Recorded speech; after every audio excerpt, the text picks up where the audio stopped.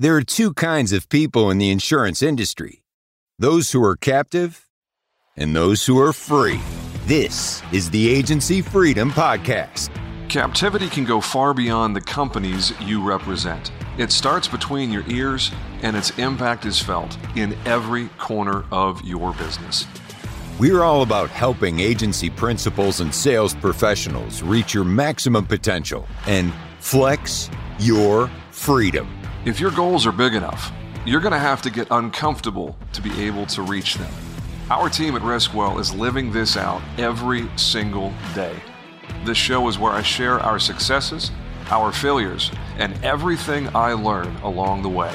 We deliver relevant, tactical, and actionable content from industry peers, innovative partners, and a variety of leaders from other business verticals. We're not holding anything back. There's no upsell, no guru pitch, and no fluff. It's time to unshackle yourself from captivity and make your freedom jump with the Agency Freedom Podcast. Let's go. All right, folks, back for another episode of the Agency Freedom Podcast. We help insurance professionals move from captivity to freedom. My guest for this episode is a stranger to very few people out there. He and his brother have been in the insurance game for a lot of years. They are the co-founders of Glovebox. It is Mr. Ryan Mathisen. Ryan, thanks for joining us, man.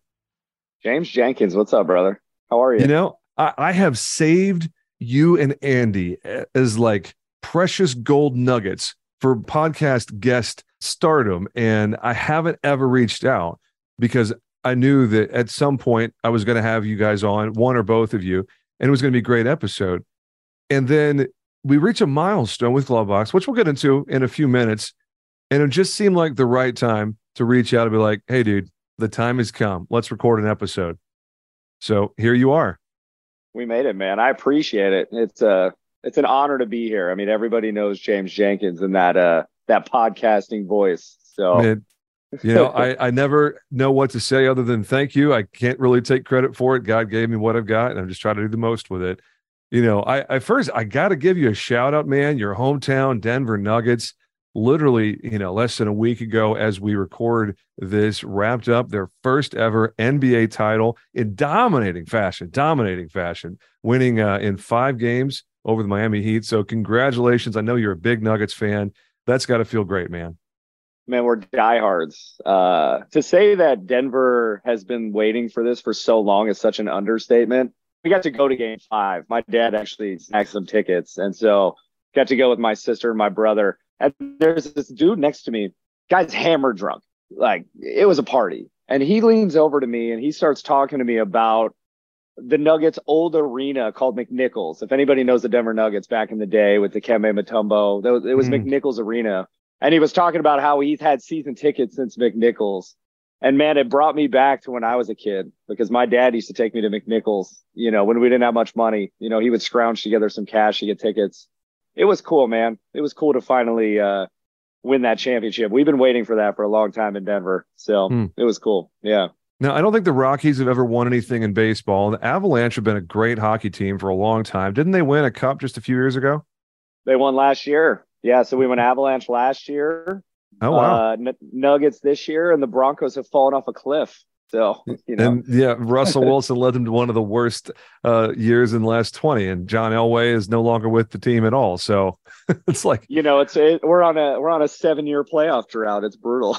Wow. So now I'm a huge Russell Wilson fan. Hopefully he can turn it around, man. You know, Denver is one of those cities that stands out as just a great travel destination because, you know, you're literally on the edge of the Rockies, and all the beautiful stuff in the mountains is less than an hour's drive away. But just Denver on its own is a really cool town. Great nightlife, great restaurants. You know, there's a lot to do. It's got to be a lot of fun being a Denver native. Yeah, we love Denver. It's very similar to Austin. If you want to compare it to a Texas city, it's very similar. It's eclectic. You know, you get a melting pot of different people. A lot of people from California, a lot of people from the Midwest. But it's a cool spot, man. It's gotten expensive. I would say cost of living is up, but man, it's a great place to grow an insurance book. I'll tell you that much. Now, you bring up an excellent point here because, of course, this is a podcast from the insurance industry. So at some point, we'll talk something about, insurance life. Yeah. You were born and raised in insurance land, right? Talk about that. Yeah, so my dad started in real estate in the late 80s. So he was doing like he was taking hard money loans to buy rental properties, and the market crashed in the late 80s and he lost it all. And someone dragged him into a country financial office. And that was in like 92. And he started that agency. About 2 or 3 years later, he had the Progressive phone on the other side of the office. So if somebody didn't want country, hey, call my Progressive guy. He was the Progressive guy. They don't like that very much. I know you come from the captive world. You can't do that.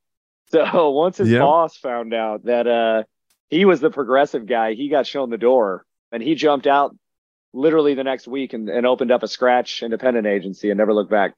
So, man, love that. Yeah.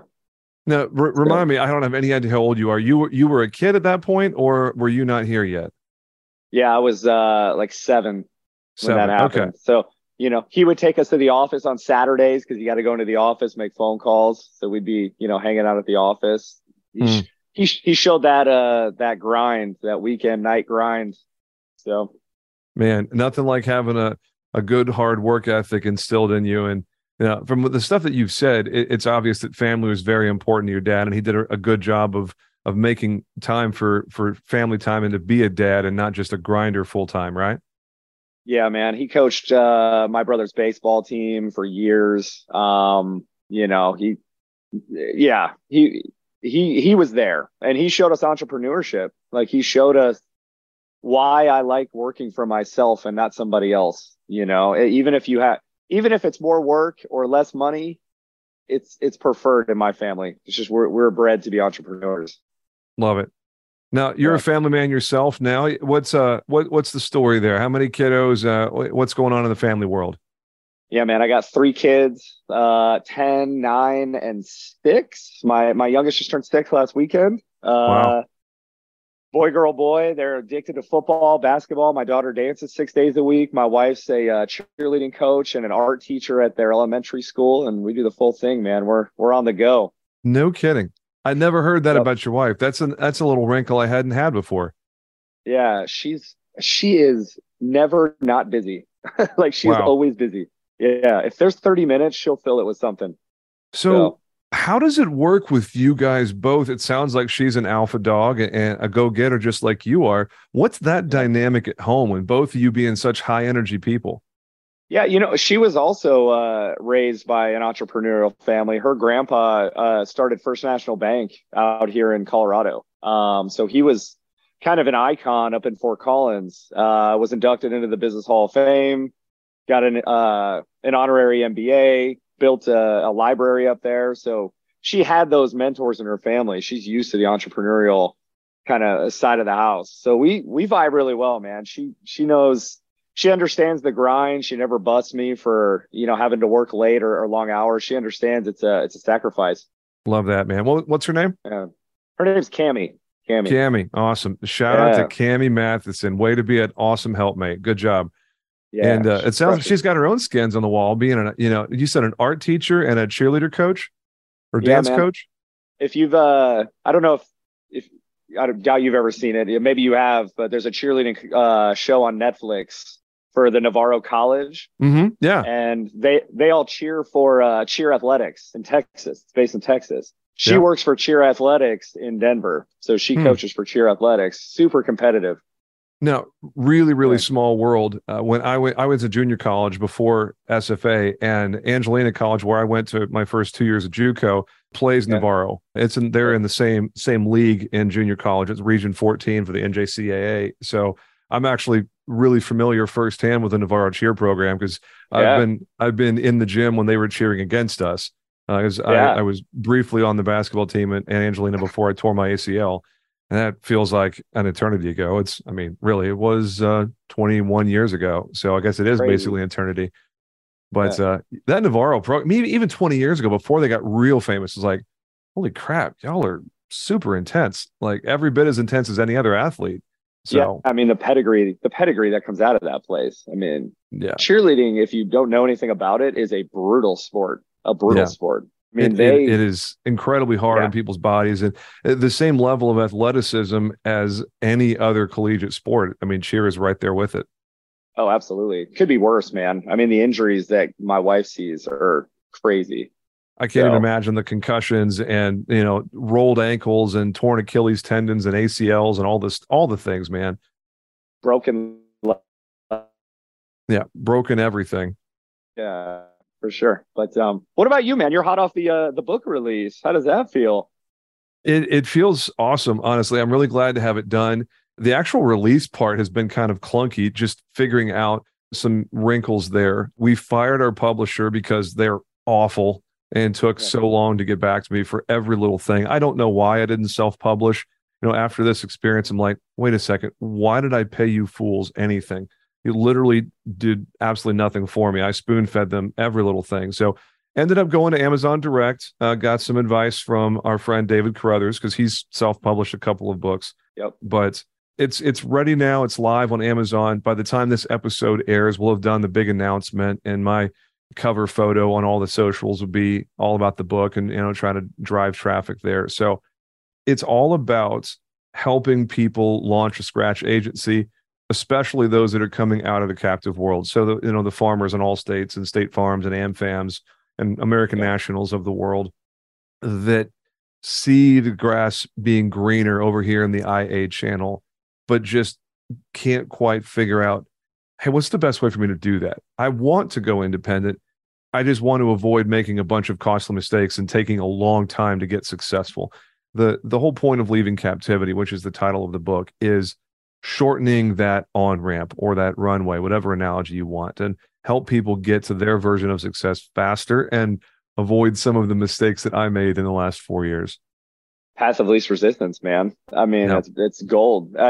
The number one thing you can do as a new producer or a producer coming from the captive to the independent channel is have a really solid mentor, someone that can show you the ropes. Otherwise, you will spin your wheels and you will waste a lot of time and a lot of money. Yeah, that is very true, man. And I know that's something that you've seen firsthand because you weren't just born and raised in insurance. It has become your career as well. Talk about the family agency side of things, because, we'll get to the glove box thing, and just about everybody who is listening to this podcast is at least aware of glove box. Maybe they're not a user of the platform, but they've heard of it. Glove box has become a household name for the client experience platform, the client login and being able to have all the things that Glovebox does. And we'll get into that in a second. It's really important to note, though, that Ryan and Andy Mathisen aren't just tech guys that are playing the insurance game. Like, you have legit street cred because you've done the agency game. You've been in the trenches. You've had the client relationships. You've done the channel partner stuff. You've earned thousands and thousands of referrals as an insurance agent. So what was your experience like working in the family agency and obviously going through the exit that you guys did, taking a nice big payday and, taking advantage of some of that capital to launch what is now Glovebox? I'd love to hear that story.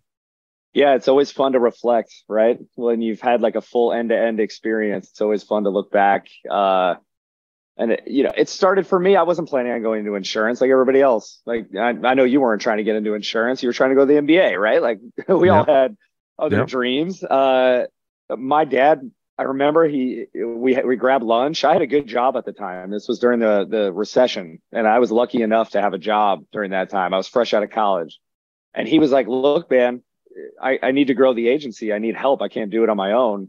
He had maybe 7 people at the agency at that point, 4 to 5 million in premium at that point. And he said, "Look, you're going to have to earn it.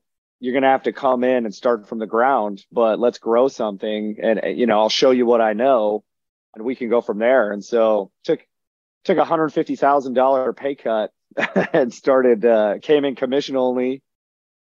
First day, he slapped some X dates, paper on we didn't have a CRM, it was just stacks of paper on my desk and said, "Start dialing, man."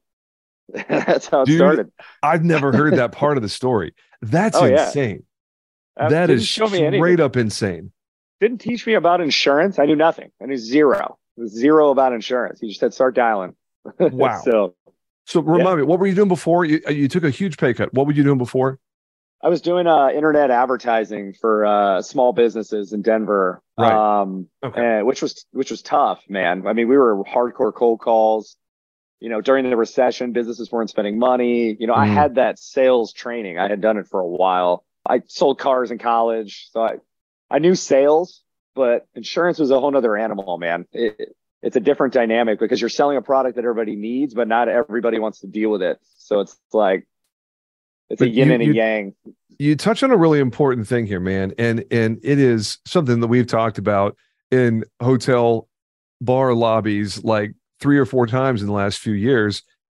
Sales is sales, and Yeah, it doesn't really matter what you're selling. And yeah, as you just said, you kind of low key put it out there, but you got your chops in the sales game. You built that muscle memory. You got over yeah, that call reluctance. You had some confidence in just picking up the phone and making the work happen, which yeah. I think is probably a large part of why you were so successful, wildly successful in the agency game, because Colorado Insurance Group, or that was the name, right?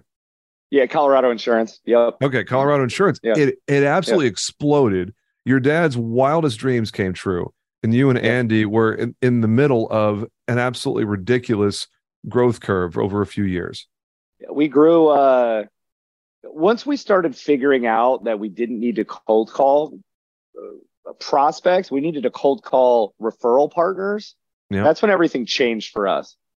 Because it's like, oh, light bulb. Why would I call one person that provides one account when I can call one person that'll provide me hundreds and hundreds of accounts that'll continually be sending deals? Once I shifted my mindset toward that, and I started formulating a plan of like, okay, I'm going to go out and start talking to lenders. Here's what I'm going to say. You start learning their business. You start learning the angles. Here's how I can help refis, new purchases, blah, blah, blah, the whole thing. That's when it exploded, man. We had an aha moment of like the faucet turned on, and once it's on, you can't turn it off. It's man, crazy. I love it. Yeah. Yeah. And the beautiful thing is there are so many different flavors of that channel partner relationship where, Yeah. maybe for us now, it's well known in the circles that I run in. We're 100% commercial now. We sold our personal lines book. So obviously I couldn't care less about mortgage lenders and realtors at this point. So Yeah. many folks are trying to get those referrals. I'd be missing a good opportunity because I know that Andy did a lot more of just the direct marketing stuff. So he was involved in a lot more of the grunt work at getting those relationships kicked off. But I'd love to hear your perspective on the channel partner game, the referral game. How in the world do you cut through the noise? Because every single insurance agent that knows what they're doing is Yeah. out there begging for those same referrals, going after the same people that our listeners are, trying to find a way to penetrate, to cut through that noise and have a real impact and get a seat at the table. What's your take on all that? Yeah. I mean, when I first started calling on my lender network, it's persistency, man. I showed up every single week to their office. I didn't ask. I just showed up. I showed up until they either gave me leads or kicked me out. And that's what I did. You go to see one lender, you meet 10, you meet 20, you meet the processors, you meet the other staff members.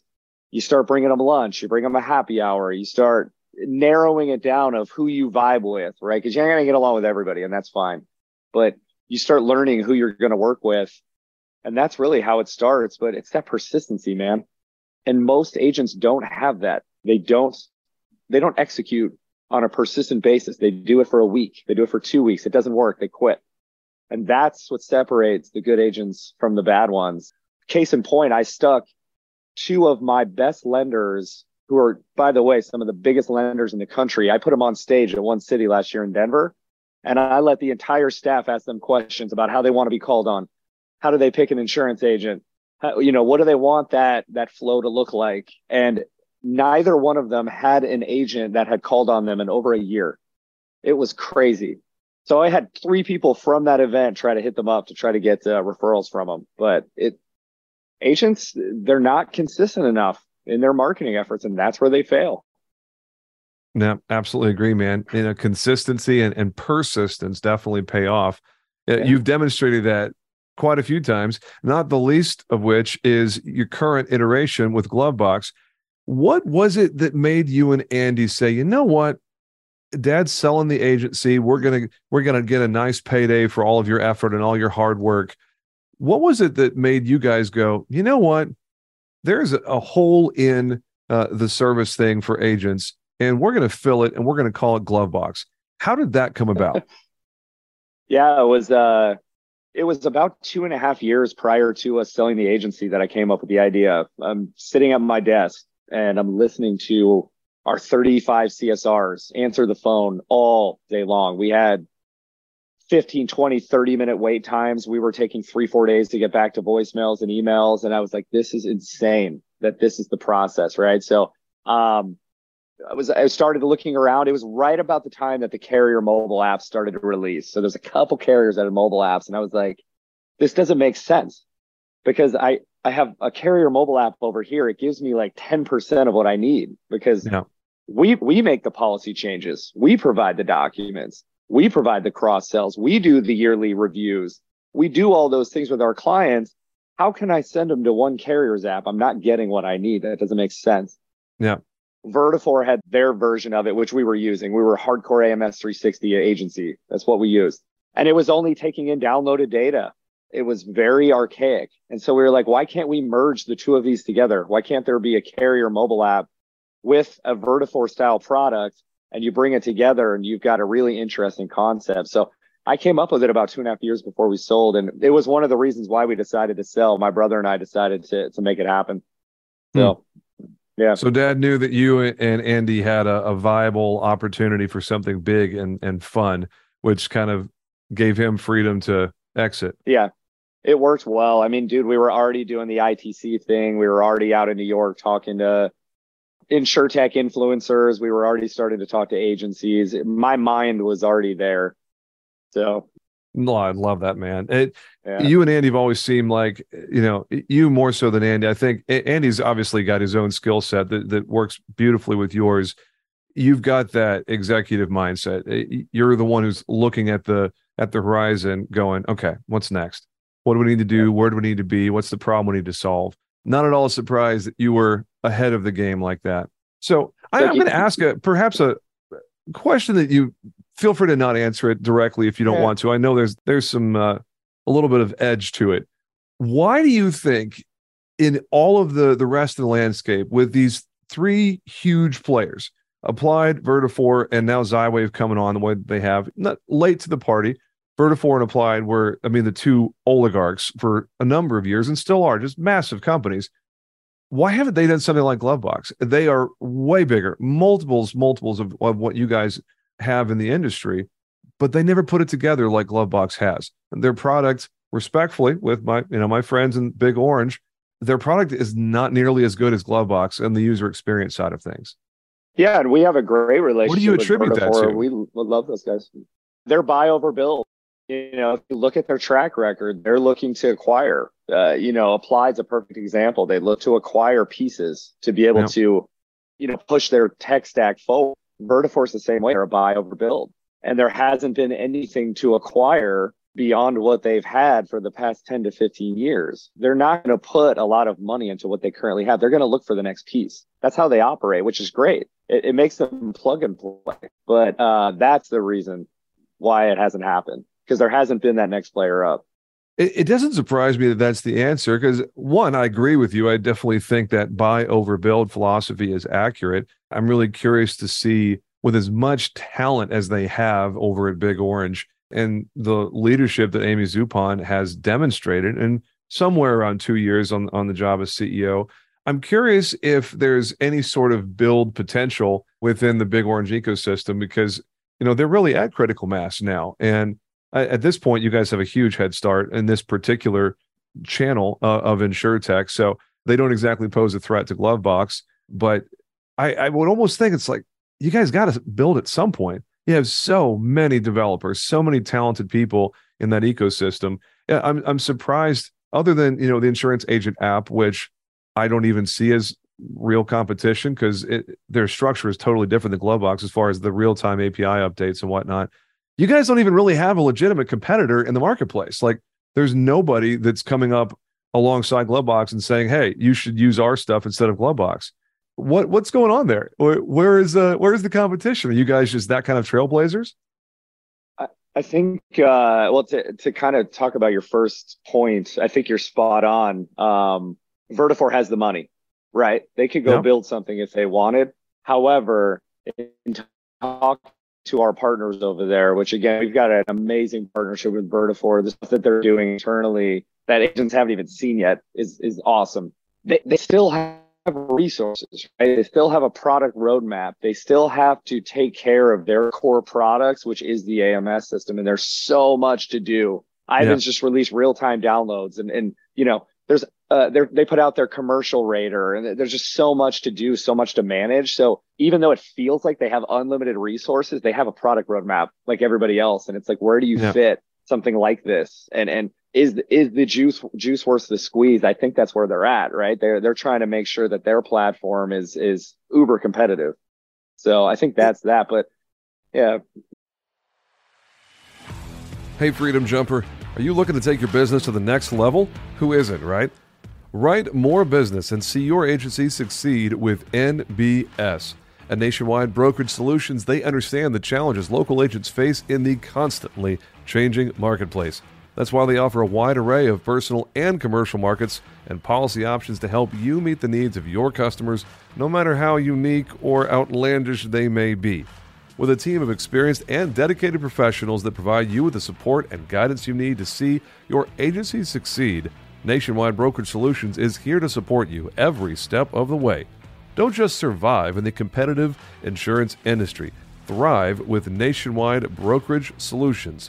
Get started today. Learn more at nbsbrokerage.com.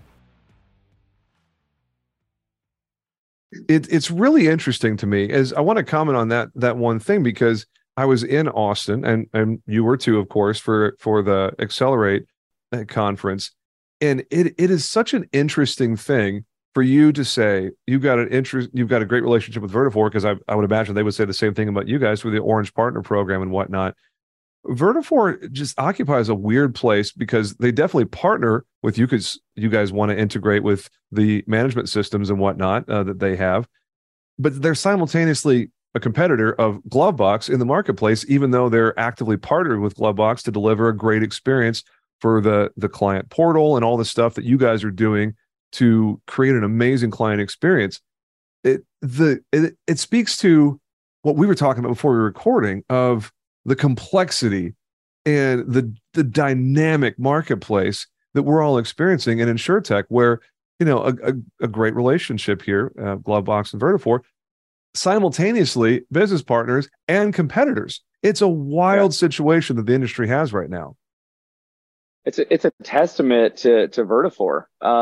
You know, InsureLink doesn't work with QQ, so QQ doesn't have a mobile app or a portal. So we fill that void really nicely. And their philosophy is if AMS 360 agencies want to use Glovebox over InsureLink, we're fine with that too, because we understand that agencies have different needs based on their business, right? So I think that their general approach to working with InsurTechs is absolutely the direction that the market should be heading, as opposed to some others that are very closed off, use our tech stack, good luck type of situation. And I'll just say it seems a lot more friendly than the way Applied does things. Yeah, I mean, Applied is generally pushing their tech stack. They want agencies to use theirs top to bottom. They don't really allow competitors into their space, into their circle. So I'm not going to ask you to make any more comments about other companies, because this is your episode and Glovebox is definitely in the spotlight here. So thank you for indulging my curiosity there. Just wanted to make some sense of that, because from my perspective as a retail agent, it's just a bizarre thing to see this the duality of the relationship, being partners and competitors at the same time. It's terribly interesting. I want to talk about the InsurTech thing, because you and I got into that before we started recording. We both agree at some of the systemic benefits that you guys have, you and Andy with Glovebox. There's other examples, Peter McDonald and Wonderite, and there's some others that are homegrown talent from within the industry. Todd Tams at Mod Advisor, or Jonathan Salt. at Salt. I know. Yeah, exactly. Yeah. David Watson with Risk Advisor, another good example. Yeah, of course, Better Agency with Nick. Yes, of course. Sorry. That should have been my first one, because I'm an investor in Better Agency, and I have had like 5 of their people on this podcast. So shame on me for not dropping them first. Well played there, sir. Yeah, goodness, I can't believe I didn't think of Better Agency first. That's hysterical. But the common thread here is every single example, including you and Andy and Glovebox, you come from insurance first. Your foundation is the insurance industry, and you see an opportunity, you leverage technology, and you make something happen with the tech. And the whole insure tech thing is grounded in insurance and uses tech as a distribution strategy. Then you get some of these folks out there, and I'm not going to name any names because I don't want to be rude like that, but they've had a lot more difficult time because they started in tech and tried to come into the insurance industry because they see all the money in our industry. They get greedy and they think, oh, I can do that. And they come from a tech position and try to figure out the insurance thing on the fly. And there's a lot of inherent flaws in that approach that you guys don't have at Glovebox, and a lot of these other homegrown insurance born and raised kind of founders simply don't have to deal with that. What's your take on those two different approaches, either starting in insurance and learning the tech versus starting in the tech world and trying to come into insurance and figure it out as you go? Yeah, I mean, I think it's a very interesting thing to look at, right? I think I will say this, our business, and when I say our business, it's the independent channel of insurance. It's a very unforgiving landscape. We are very, very proud of our business. We are very proud of, the generational businesses that have been built through our channels. And we're very proud of the legacy processes and ways of doing business that have gotten us here. And so if you don't have some sort of sense of the business, if you can't stop when you're designing a product and say, if I was sitting in the agency right now, what would I do here? You just don't have that unless you've been there, man. It's so hard to replicate. And again, this business is unforgiving. If you don't provide solutions that absolutely make sense, you're not going to win. It's really difficult. And that's what I've learned. We started out not knowing tech at all. We knew nothing. We knew insurance, man. We knew how to sell insurance. We sold a lot of it. And getting into tech was a totally different world. And we knew what we wanted to build, and we didn't realize how long it was going to take, right?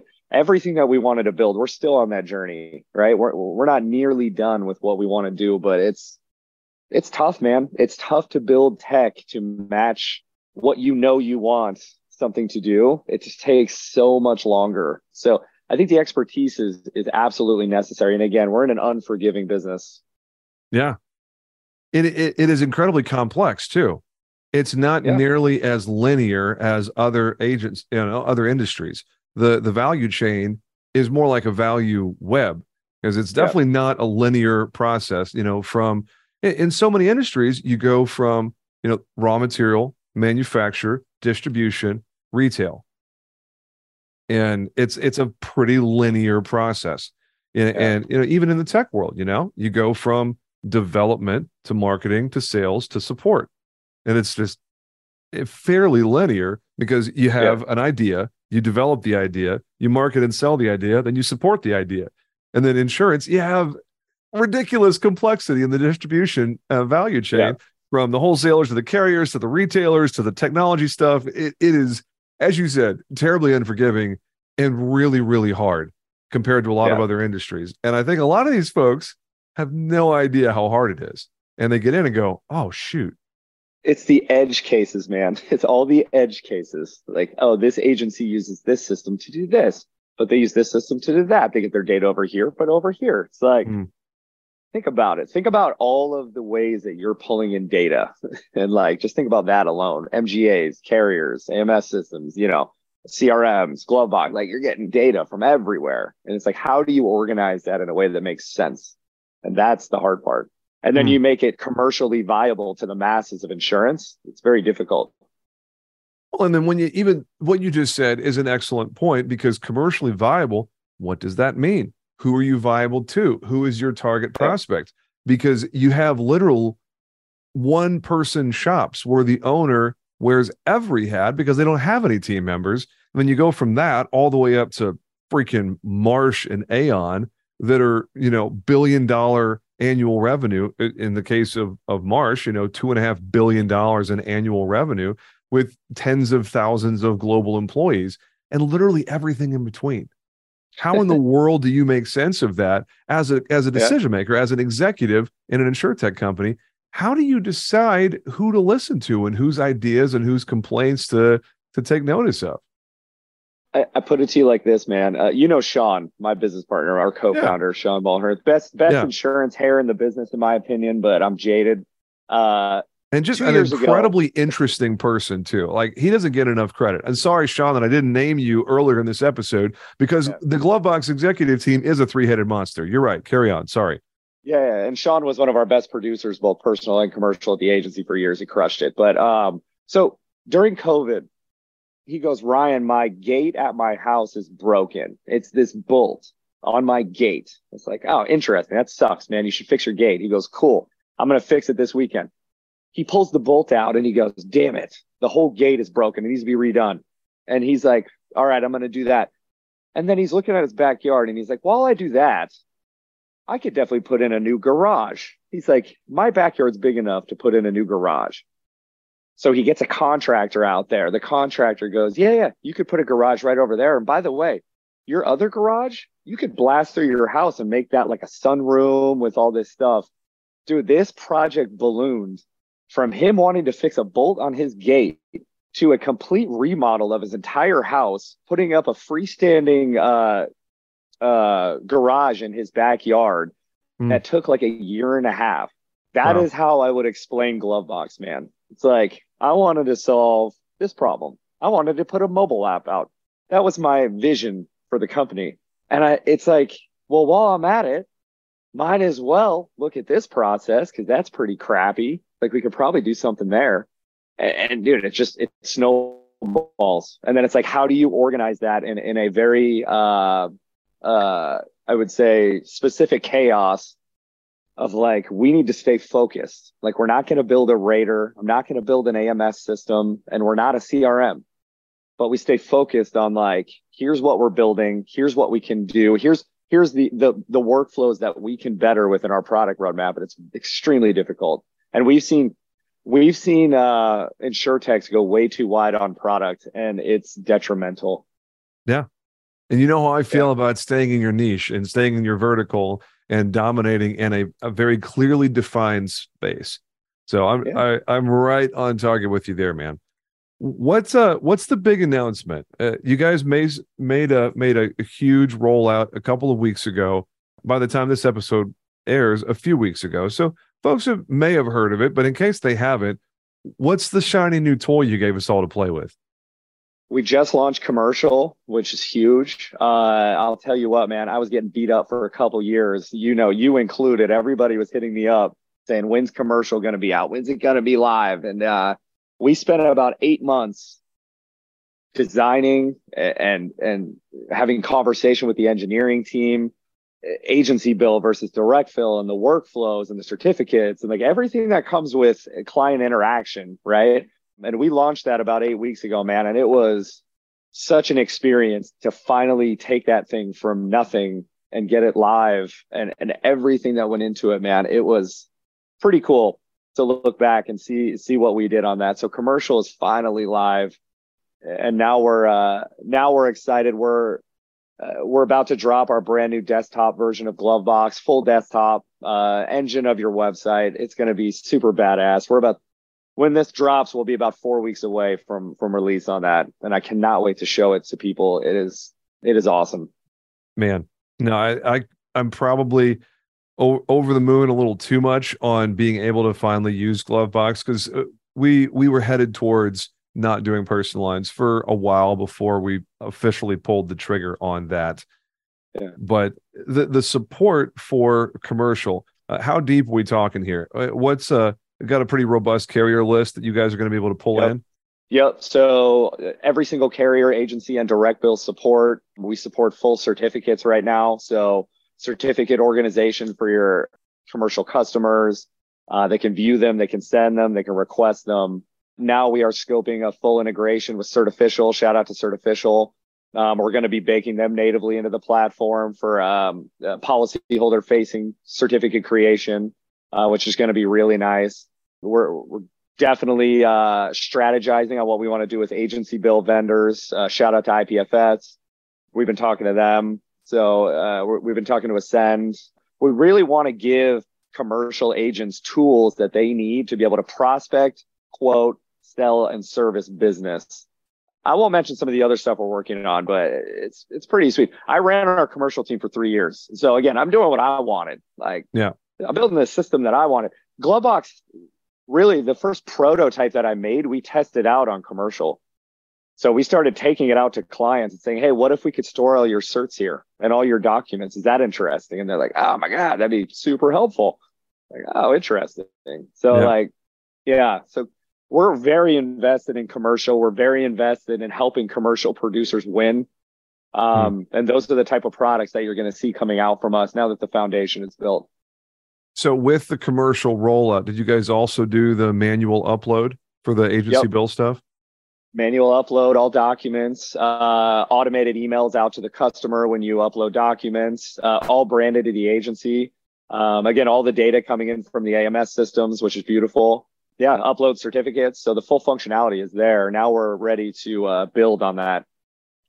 Love it, man. Yeah. What a wild time to be leading the Glovebox team. You guys have so much momentum. It's got to be very exciting around Glovebox HQ. We're working on 5 different projects simultaneously right now when it comes to iOS, Android, web, the systems, the data. It's so much fun, man. We've got a kick-ass designer that has come in and really helped us make the product real. The next year to a year and a half, you are going to see a platform that is unlike anything else available in the market. I can't wait. Love it. The only thing that's missing for us is the Nexture and XDTI thing that I know we've been talking about since, innovation in Nashville in October of last year, coming up on 9 months ago now. So those folks tend to move a little slowly, not nearly as fast as I would like for integration. So I will be patient and not blow up their team asking, hey, what's the status of Glovebox? But I've heard you guys are at least in talks with them to get some sort of connectivity plugged in, right? Yeah, I think Sean talked to him last week. I believe is it Laney that's running the show over there now? Laney Cathy is the CEO. Yep. Yeah. So we met her and Craig a couple years ago in Vegas. Nice. Love what they're doing, man. The type of agencies that they're looking to target are the high producing agencies when it comes to commercial. So we have a really good fit now, and we're pushing for that connectivity. Love it. Anything I can do there, let me know. They for whatever reason decided they really like me and did a whole press release and whatnot. I'm going to be doing some promotional stuff for them, as we've been very happy with our experience with their management system. Nothing at all against the good folks at NowCerts. Peter Germanoff and their team do a great job for a certain profile of agency. We've been very happy with moving into a more mature life stage of what we're doing at Riskwell and just found Nexture to be a better fit. So I always feel like I need to explain myself when we make a jump like that, because obviously the AMS is foundational, and we were with NowCerts for almost 4 years, and they didn't do anything wrong necessarily. It was just a matter of needing some more sophisticated solutions that we found, because we're doing hard things and we're more than half agency bill and we don't really fit the mold. I love Mr. Ayers. I both are big fans of Nick Ayers. And, that day that he told me, look, you guys aren't our target customer, and I don't think you're ever going to be. And it's just wrapping my head around that of going, we need to figure out the way to make the best of the available solutions. And Glovebox definitely is included in our tech stack for sure. How do you deal with the outliers? How do you do? Because a lot of folks have their own way of doing certain things. myself included, how do you handle the idea factories like me and others in the industry that maybe don't fit in with exactly where you're headed as a company? Like, how do you take pieces of ideas and work it in to the tapestry that you guys are building with your 5 simultaneous projects happening right now? It's got to be hard sometimes, and taking people that are perfectly loyal to your platform, but who have complaints or ideas that don't necessarily jive with where you're headed. Yeah, I mean, shockingly, and this is not a conceited thing by any means, but we don't really hear a lot of feedback for stuff we haven't already thought about, right? Or is on our roadmap. Like, I'd be hard pressed to find something that I'm not thinking about. I could show you a roadmap, man. There's 150 things on there that we're considering, right? My job is to say, where do we prioritize things? What's the most important right now? Self-created certificates. That's very important for us. It's auto-created ID cards through the AMS data. That's very important to us. It's direct carrier data, which we've been heavily invested in. That's very important to us. So it's aligning what's important now and what can maybe wait a little bit. And we appreciate agencies that are patient with us, so where we can bring to the table what they're looking for. Most likely we have it on our roadmap. It's not a secret for us. But again, it's within the constraints of, if it is a workflow between you and your policyholder, we want to host it. That's what we want. If you're engaging with a policyholder, we want to be the ones to support that. And that's where we live. Love it, man. And that is a very polite and delicate answer to a question from someone who is a bit of a pain sometimes. I know I'm an idea factory, and I've come to grips with the fact that that's just annoying to some folks. So I've always appreciated you, rolling with the punches and being perfectly happy to talk shop. It's refreshing from an executive for sure. It's one of my favorite things to do, man. Like, I love talking to you. I love talking to, there's multiple people. Taylor and Brett from Urban Young. I love talking to those guys, man. It's like such different dynamics, such different like energies, but we're all doing the same thing. We have our niches and we have, the stuff that we like to go after, but we're selling insurance, we're servicing insurance, we're looking for referrals. It's not complicated if you dumb it down. Man, your name dropping is A+, because Taylor and Brett and Rod over there. Yeah. Wow. And Rod, I didn't mean to leave Rod out. Job. Rod's my guy. So dude, the beard, man, that guy has that Tom Selleck facial hair going on. It is amazing. And by the way, his mother is one of the nicest people I've ever met. Still. No kidding. Okay. Oh God. Yeah. Oh yes. Rod. Man, when I grow up, I want to be like the Urban Young guys. I really do. Those guys have it figured out. Their content game, their LinkedIn, their Facebook, their Instagram game is crazy strong.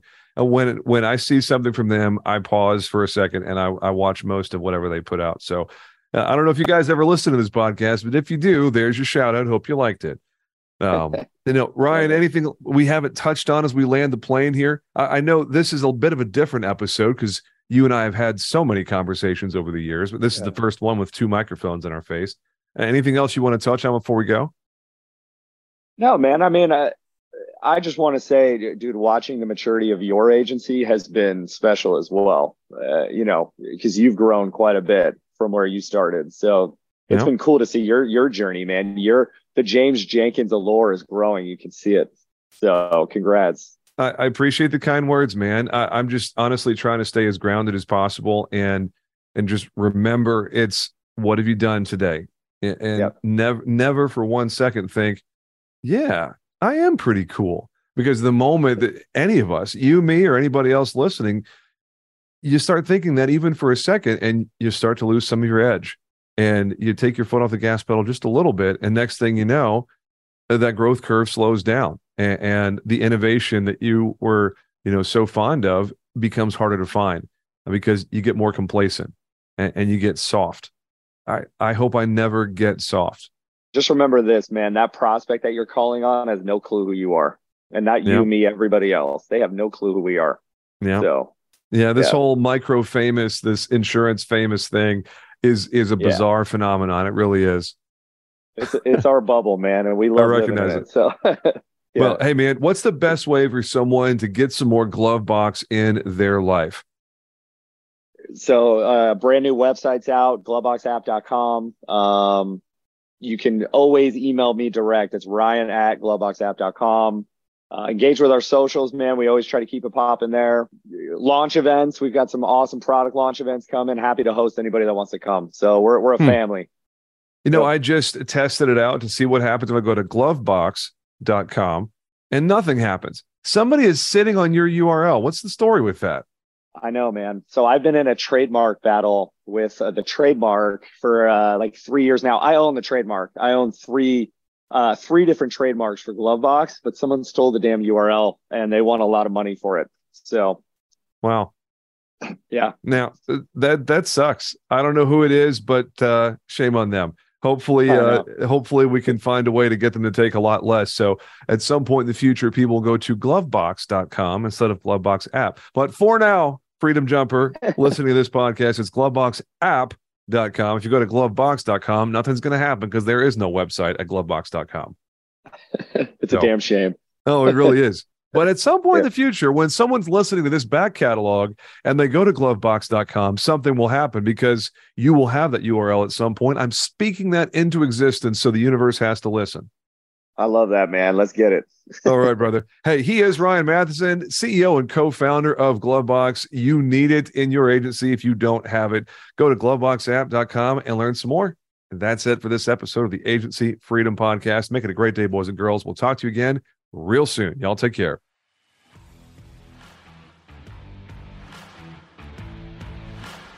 Thanks for listening to the Agency Freedom Podcast. Please subscribe to AFP on your favorite platform to get automatic updates with every new episode and help other people find us. If you like what you hear, please drop us a review and tell the world what you like best. Most importantly, please share AFP with someone you know who is still in captivity.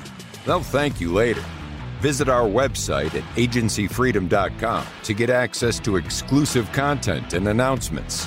Join our community on Facebook by typing in Agency Freedom in the search bar.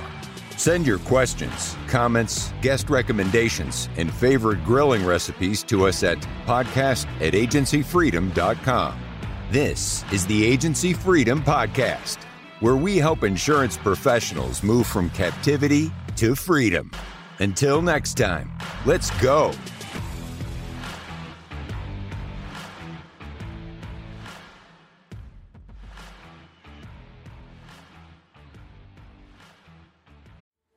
Hey agents, listen to this. What are we terrible at? Think of it.